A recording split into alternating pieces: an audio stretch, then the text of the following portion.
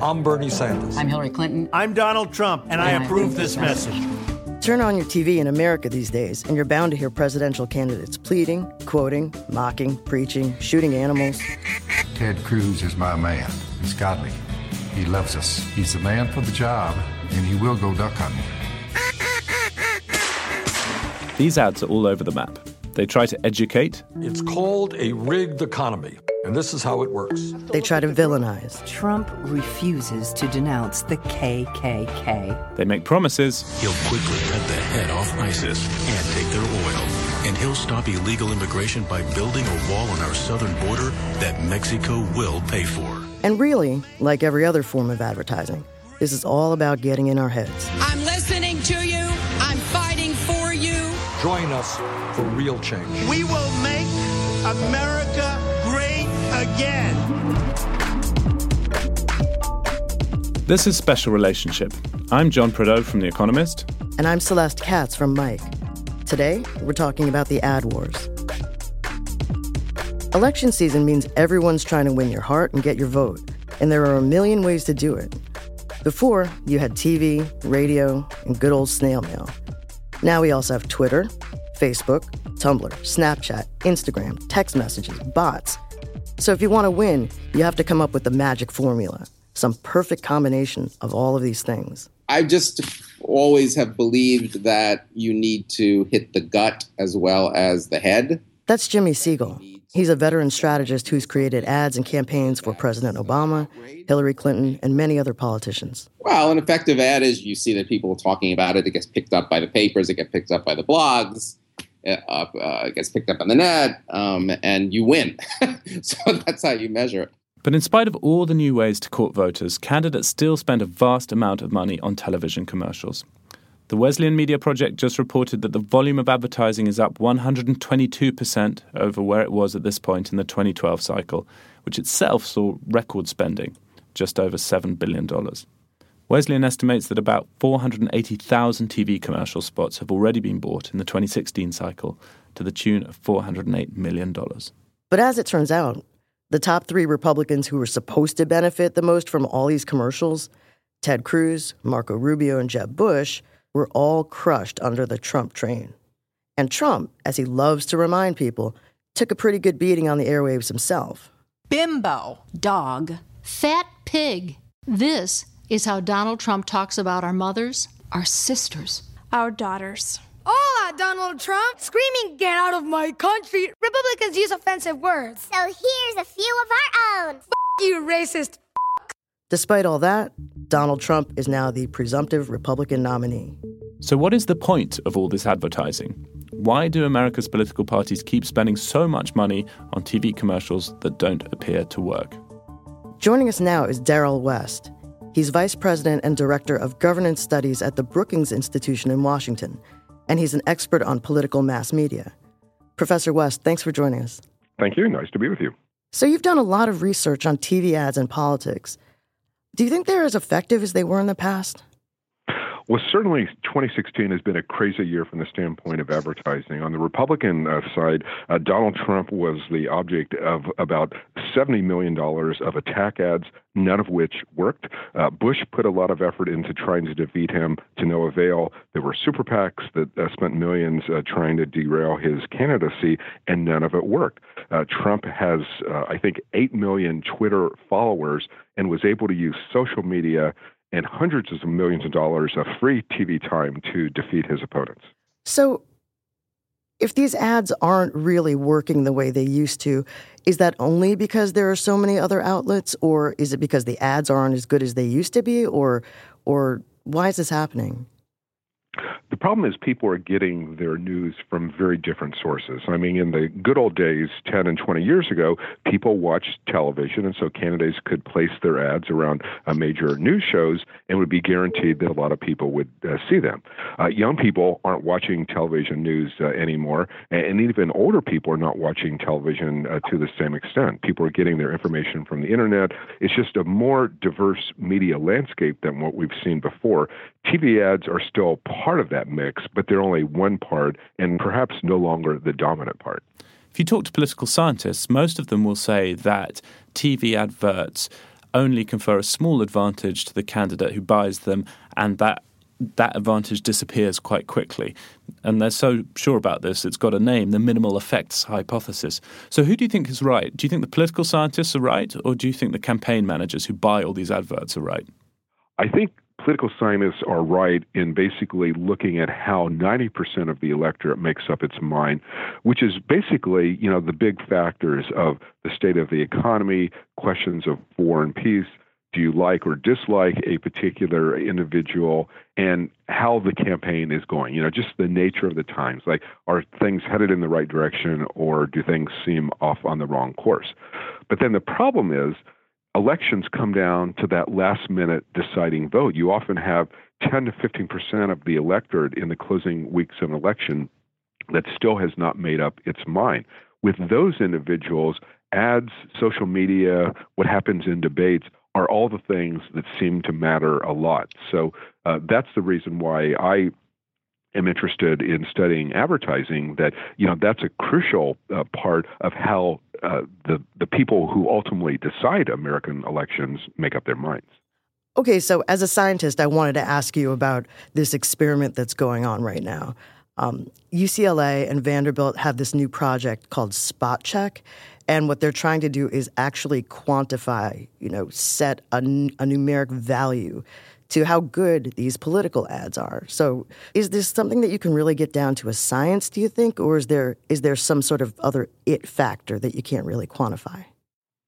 It is hard to get ad impact down to a science, but I do believe this is a very interesting experiment that is going to help us figure out which ads are influential, because what they're doing in Spot Check is they have a representative national sample of 1,000 people, and they are basically showing these individuals 2 ads at a time, every week or every other week, and asking them a series of questions and trying to determine how those specific ads are influencing their views about the candidates. So, the way we often do it is based on guesswork. Like, an expert will watch an ad and I may say, oh, that's a really good ad. I think that's going to be effective. But, it's my view. The virtue of Spot Check is they're asking 1,000 Americans for their views, and that's a better way to gauge ad impact. And as far as, the I don't know how many political ads that you've watched in your life, but I'm betting it's a lot. Way too many. Is there anything that really stands out for you, either in this cycle or maybe in a past cycle?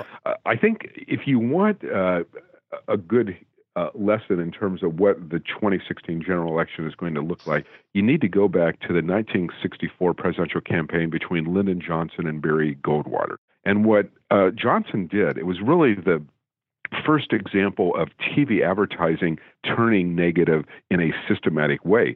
Johnson basically tried to take Goldwater out by persuading people that Goldwater was too conservative, his views were outside the mainstream, and he was a risky and dangerous individual in the nuclear era. And the most famous ad they ran was the so-called Daisy ad, where they basically showed this little girl in a meadow picking petals off of a daisy. 4, 5. And then the background, you had the countdown of 10, 9, 8, and so on. 10, 9, 8, 7, 6, 5, 4. And at the end, there was this nuclear explosion, and we see the mushroom cloud engulfing the girl. And the message of the ad was, don't trust Goldwater. He's too risky for this nuclear era. We must either love each other or we must die.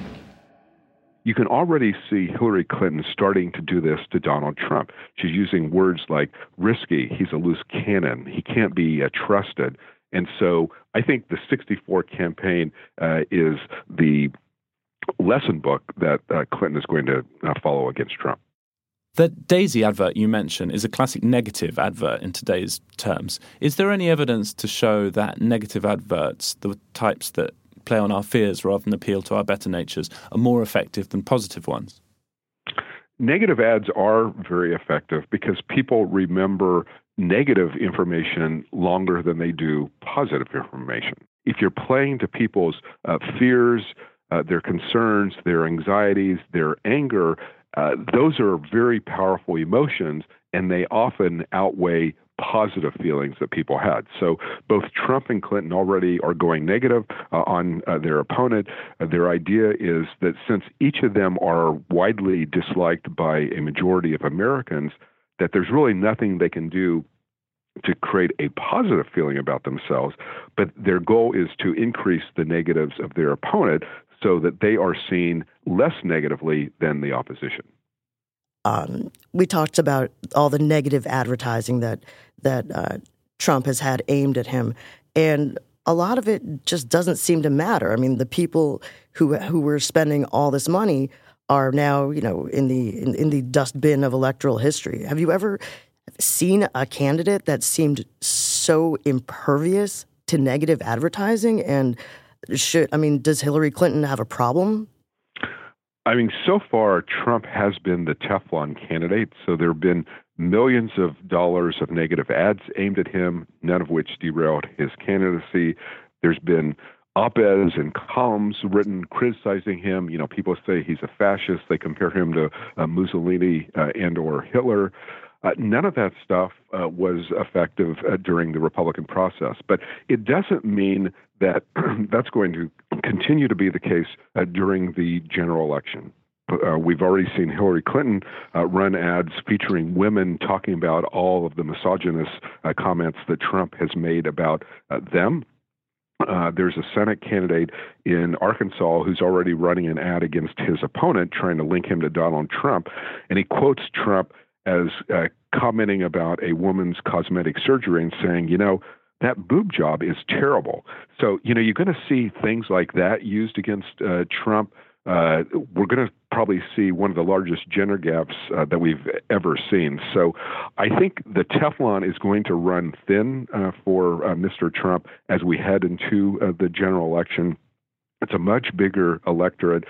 Democrats are going to have a much more systematic attack on him in terms of his comments about women, his comments about minorities, his policy positions, his business background, his dealings through Trump University. So all of this is going to be a much more systematic effort to bring him down. Darrell West of the Brookings Institution, thanks so much for joining us. Thank you. If you follow American politics really closely, it's easy to forget quite how unusual this barrage of electoral spending is. In Britain, in 2015, the whole of the Parliament in Westminster was elected, and that cost around $60 million, which actually people were pretty upset about at the time because that was record spending. For some kind of comparison, the North Carolina Senate race alone in 2014 cost around $100 million. With us to talk about how electoral campaigns, advertising, spending works elsewhere is my colleague Matt Steinglass. Matt's the Europe editor of The Economist. Matt, thanks for joining us. Thanks for having me. So how does this work on your patch? In most European countries, there are some kind of limits on what you can do on the airwaves before an election. There are also usually guaranteed funding for different political parties that come from the central government, and that usually comes to a few $1 million per party per election. Both the airtime and the money that you get is usually allocated based on how well you did in the last election, which is a bit unfair and kind of serves to entrench the powers that be in the status quo, to use the Bernie Sanders style way of talking about that. So tell us, what does this look like in Europe? For example, in Spain, you typically get one big political advertisement per candidate per election. Actually, in Germany, that's close to a rule. Basically, in the major political elections, every party gets one ad. And that ad is about 1.5 minutes long usually. It only runs for a few weeks because there are also blocks of time that the public broadcasters allocate to the parties to run their ads. Theoretically, they could buy extra time and run those ads on private networks as well. But usually the public advertisement space that they get for free is enough, and they don't tend to do anything so crass as to actually go out and spend money on private broadcasting of political advertisements. So a lot of people here get information about the campaigns from the ads and obviously from social media and from news coverage and so on. Do ads just not play that big of a part in European elections? Are they just not that crucial a part of how people make up their minds? I think if you factor in the shortness of the campaign, the ads are probably just as significant or almost as significant. I think it also really depends. It goes from country to country. So in some countries, they aren't as accustomed to the kind of media environment that the U.S. has. So in the Netherlands, for example, it didn't used to be a thing to put your family in a campaign advertisement. It simply wasn't done to either to run your political campaign based on your family background or to put them in your TV advertisements. That taboo started to drop in 2012. The Labour candidate did an ad focused on his home life. He has a handicapped daughter, and he used that as a way of testifying to people that he's really committed to social issues. Other candidates couldn't keep up. Essentially, he did a reasonable job of it. The Christian Democratic candidate decided, everyone is doing family-based ads now, so I'll do the same thing. He then produced an ad which showed himself at home, but apparently his wife and family didn't agree to appear. So he just did an ad in which he stood around in his house, sort of making coffee and riding his bicycle. And the general consensus was that he looked like he was recently divorced, and this didn't really come across that well. Yeah, I could see how that might be a problem. We shouldn't let any discussion of political advertising go without mentioning my favourite campaign ad, American or European of all time, which is Silvio Berlusconi's one from 2006, which doesn't feature the Italian Prime Minister, but has a lot of singing voters. It begins in an ice cream parlour. They sing about freedom, their hopes for the country, and the chorus is, "At least we've got Silvio," in Italian. It's magnificent. How do you say at least we've got Silvio in Italian? Meno male che Silvio c'è. Oh, that's beautiful. Oh my God, my life is complete now. So I'm curious to know, do Europeans look at the quote-unquote the American way with all this money being spent on all these ads as kind of tacky and overdone? Or do you think that will become more of the norm in European campaigns? The short answer is tacky and overdone. I think European society maintains a sense that that there should be a divide between money and politics, and that massive advertising campaigns, especially on TV, are corrupting of the body politic. The argument in America is always that more campaign spending is a good thing because it helps to educate a public which otherwise would be too distracted to pay any attention to politics. And I don't think Europeans would be receptive to that argument. And then if you look at the statistics, Europeans vote at a higher rate than Americans do. So I'm not sure that argument really holds water if you try to do a comparison between the two ecosystems of political advertising. Matt Steinglass, thank you very much. Thanks. It was fun. That's it for this week. Join us in another 2 weeks on Mic.com, Economist.com, or wherever you get your podcasts for another episode of Special Relationship. I'm at John Prideaux on Twitter. Celeste is at CelesteKatz_NYC. But you can also leave us a rating or a review on iTunes. We read those too. Thanks so much for listening. I'm Celeste Katz for Mic. I'm John Prideaux at The Economist. And we approve this message. See you in 2 weeks.